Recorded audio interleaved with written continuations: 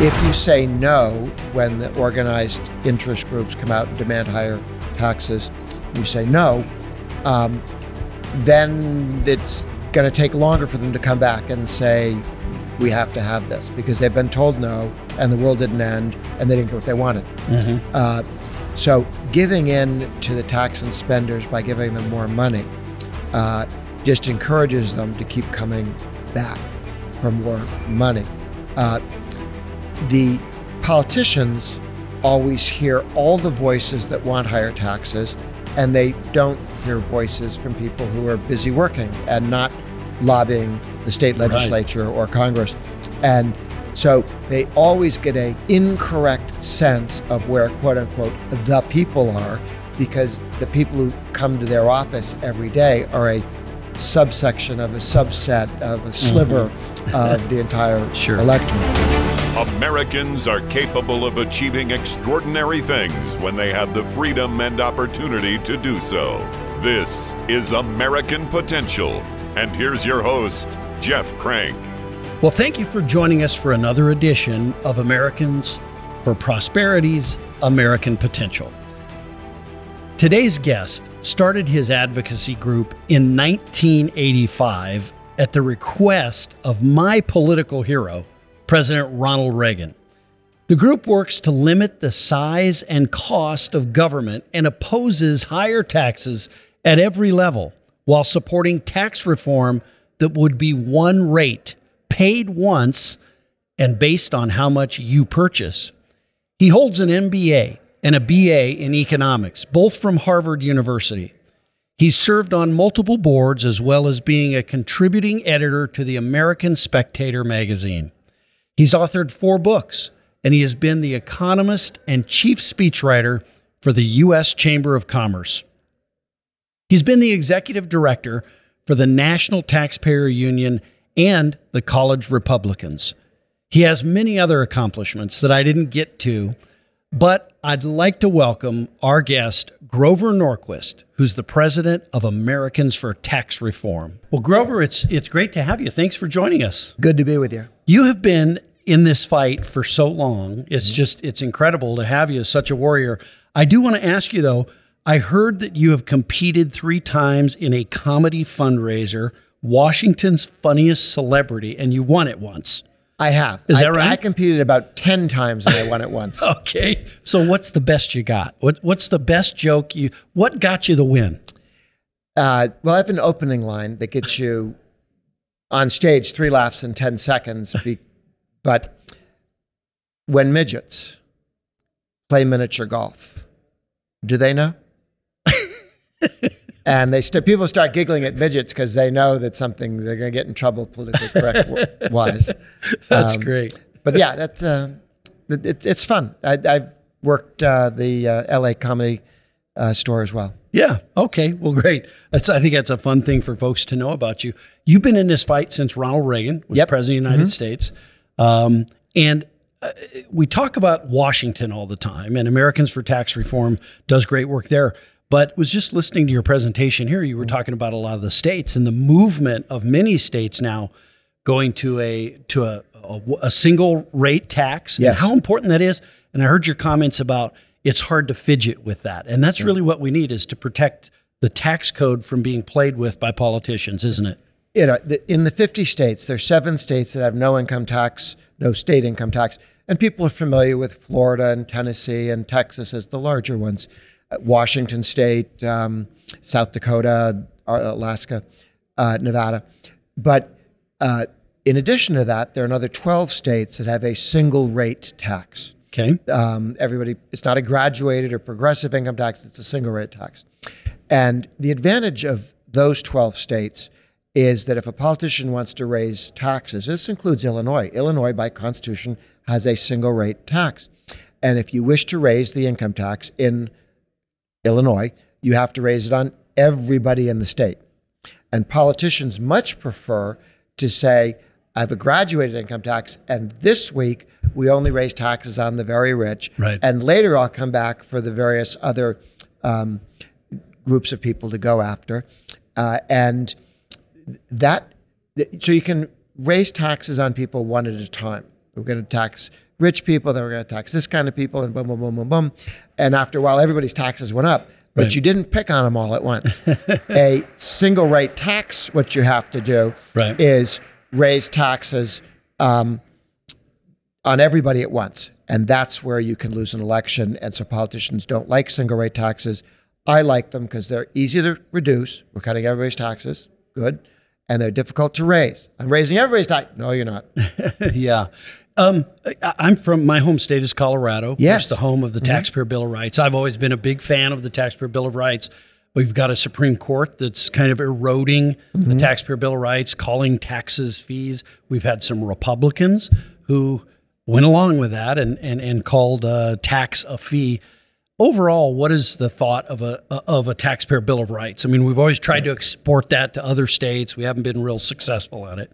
Tabor, Colorado, the Taxpayer Bill of Rights, a spending limit, is an extremely good idea. California had one, and unfortunately, a Republican governor poked a hole in it and said, well, we won't count education, as if that's spent, which was half of spending. Right. So it really was damaging to California. Wouldn't be in the position it was if they'd kept their Tabor. The Gann Amendment is what they called theirs after Paul Gann.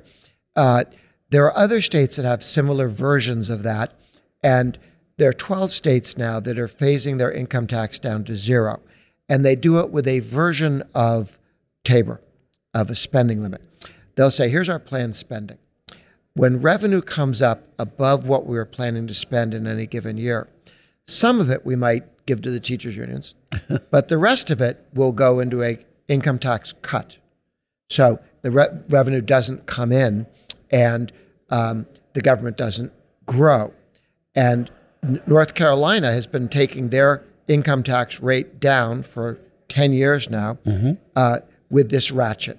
Every time revenue comes in above planned spending, income tax rate goes down again and again and again. They've done that every year for 10 years now.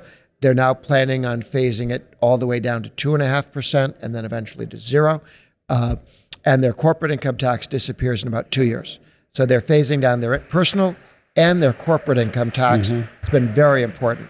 So one of the advantages states have that the federal government doesn't is a balanced budget requirement in many of the states, right? And you back in the Reagan years and before really pushed for a convention of the states so that we could have a balanced budget amendment at the federal level. That's really one of the problems, right? That at the federal level is that anytime they just need something, they can go raise revenue, they can go spend money without having the money there to spend. Yeah. A Tabor or spending limit is much better than a balanced budget amendment because balanced budget you can get to one of two ways.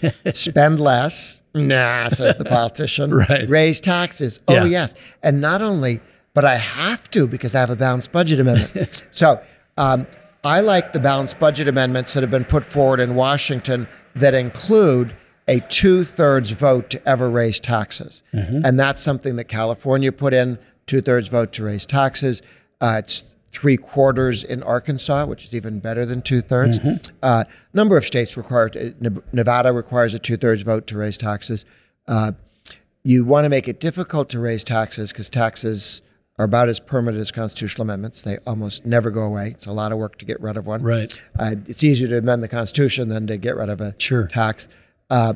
And so spending limits, balanced budget amendments attached to a spending limit is a great idea.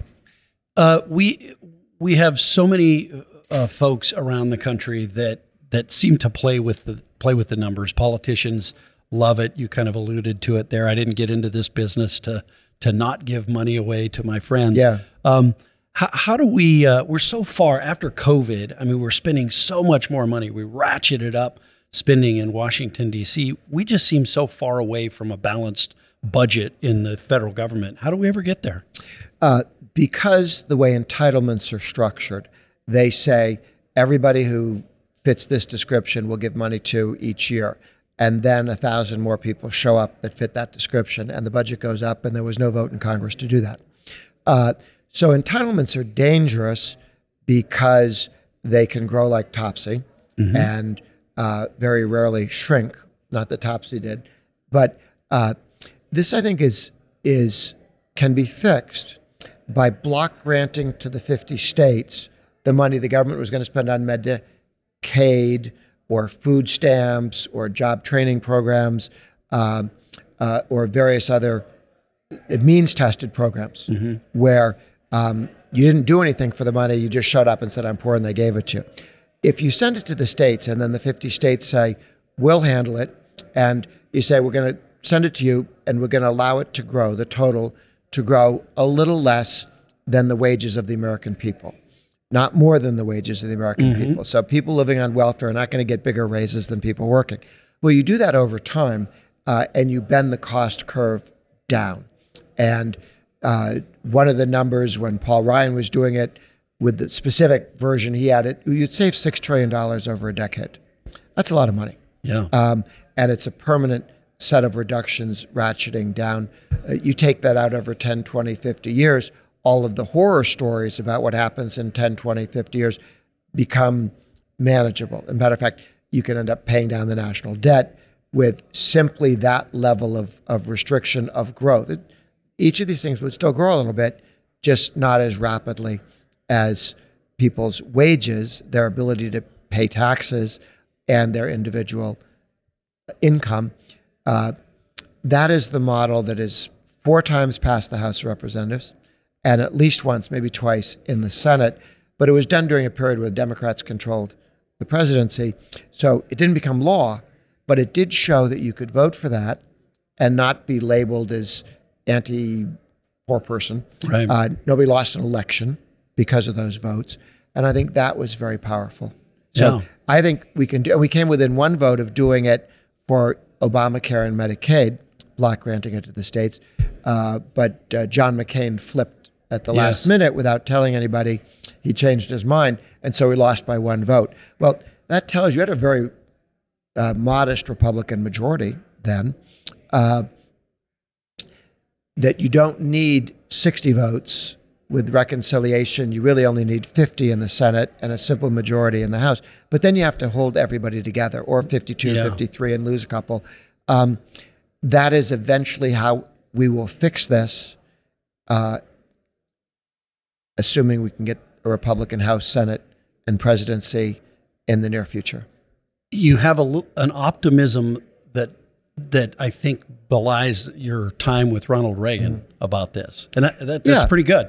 Yeah, I think, look, Reagan made the case, and he got a Democratic Congress to vote to take the personal income tax rates down by 25%, just as John F. Kennedy had done.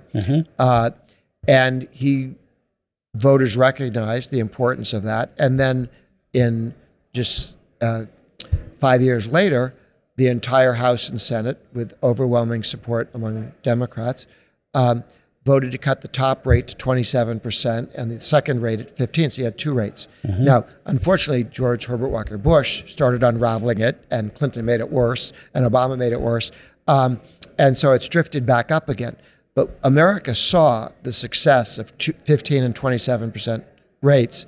Why would we live with a 37, 43% top rate as the Ds are talking about? What do you say to, so Americans for Tax Reform has a pledge that they ask candidates to take. I signed it back when I ran for Congress and was proud to do so, and still to this day, would sign it again if I ran. But there are a growing number of people running for office and business leaders and others who say, well, that's crazy. What if you have to raise taxes? And what do you say to people who say that and make that argument? Well, if you're going to run as a Republican, 90% of Republicans take the pledge. More than that. It really is the parties endorsed the pledge. Reagan took the pledge. All the presidential candidates have taken the pledge. All the leadership in the House and the Senate have taken the pledge. The Republican leadership is not suicidal. They will not ask their members to vote for a tax increase, knowing that it would destroy the careers and lives of many of their caucus. And raising taxes has become toxic within the modern Republican Party. And this is true at the state level as well. 2/3 of all Republican governors have taken a pledge, I'll veto any tax increase. Quite a number of the state legislators have made that commitment as well. So in red states, they're not raising taxes. Blue states raise taxes, red states don't. between governors and state legislators. There's a line in the sand against tax increases. There've been Alabama raised the gas tax a few years ago. That was a mistake. But you can remember them because they're so few. Yeah. In most Republican states, they're busy cutting the tax, including phasing it down towards zero in a single rate.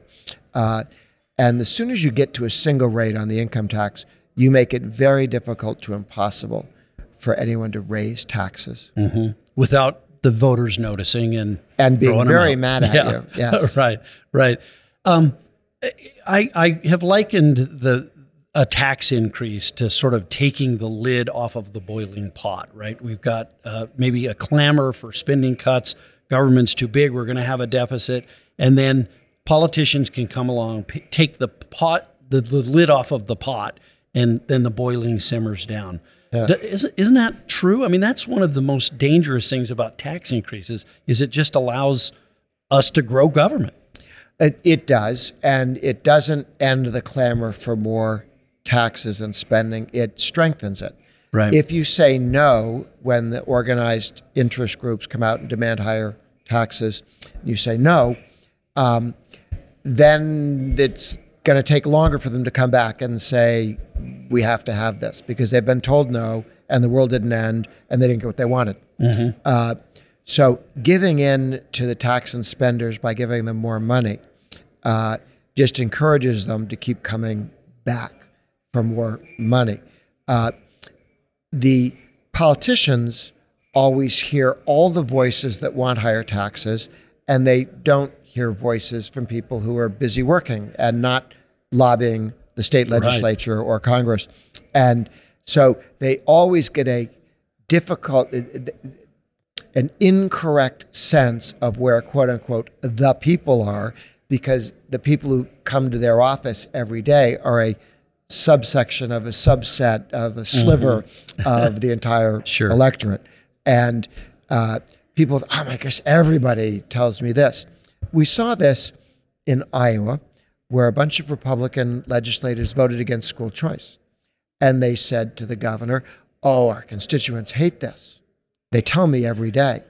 Well, then the governor of Iowa primaried 10 Republican legislators from rural areas who believed that they were hearing the voice of the people, telling them no. 9 of the 10 lost.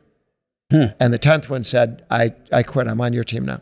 Yeah. So these are smart enough to get elected people who didn't recognize that when everybody that talked to them had one viewpoint, it was they were hearing from just one side of the argument. Other people didn't bother to drive in or fly in to talk to them in the state legislature, and they cost them their seat. So I mean, they really believed they were doing the will of the people, but they got a false sense of it because paid lobbyists with bullhorns sound louder than people at home who don't come to visit you. Right. That's the value and the beauty, I think, of the ATR pledge, though, too, right? Is that it allows people to know where you are and where you stand. And it really, I think, ferrets folks out and shows voters, right? And it allows an elected official, I'd love to help you. That's a great idea. I can't raise taxes, but if you show me some other way to cut spending, we could fit you in. Yeah. But you've got to go push somebody else away from the table. Yeah. At which point the person may find that's not of interest to them. Okay, well, here's what I love. I appreciate your time coming over. I love your optimism. Oh, we're going to win. Yeah. It's hard to find that these days. I think a lot of the conservative movement and others are sort of like, woe is us, what do we do? And we see government, ever increasing. You see the Green New Deal and all of that. Yeah. So it's great to have someone who's got a positive view and a positive outlook. We went from 3% of GDP spent by the federal government up to 20% or more. That took 62 years to happen. Okay. We're not going to take it back down towards 3 in a week or two, or even a couple of years. Yeah, but you're still optimistic about America and federalism and all that stuff. If we were in Bulgaria, I probably wouldn't be optimistic, but we're not. We're in America. We're not. That Ronald Reagan optimism. Grover, thank you so much for joining us. Good to be with you. Thank you. I appreciate it. Thanks. Well, I love the excitement and the positivity of Grover Norquist. That, you know what? That comes from Ronald Reagan, and you can almost see it in him. And all these years, Grover Norquist has been doing this battle for liberty and for prosperity of the American people, trying to help keep taxes low, that barrier. I mean, high taxes are a barrier.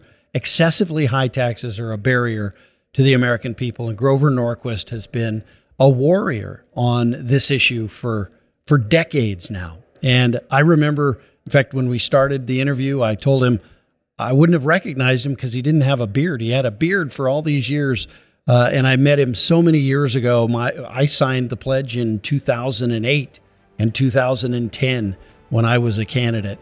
So Grover Norquist has been around a long time, and I think the American people owe Grover Norquist an awful lot for his diligence in trying to keep all of us free.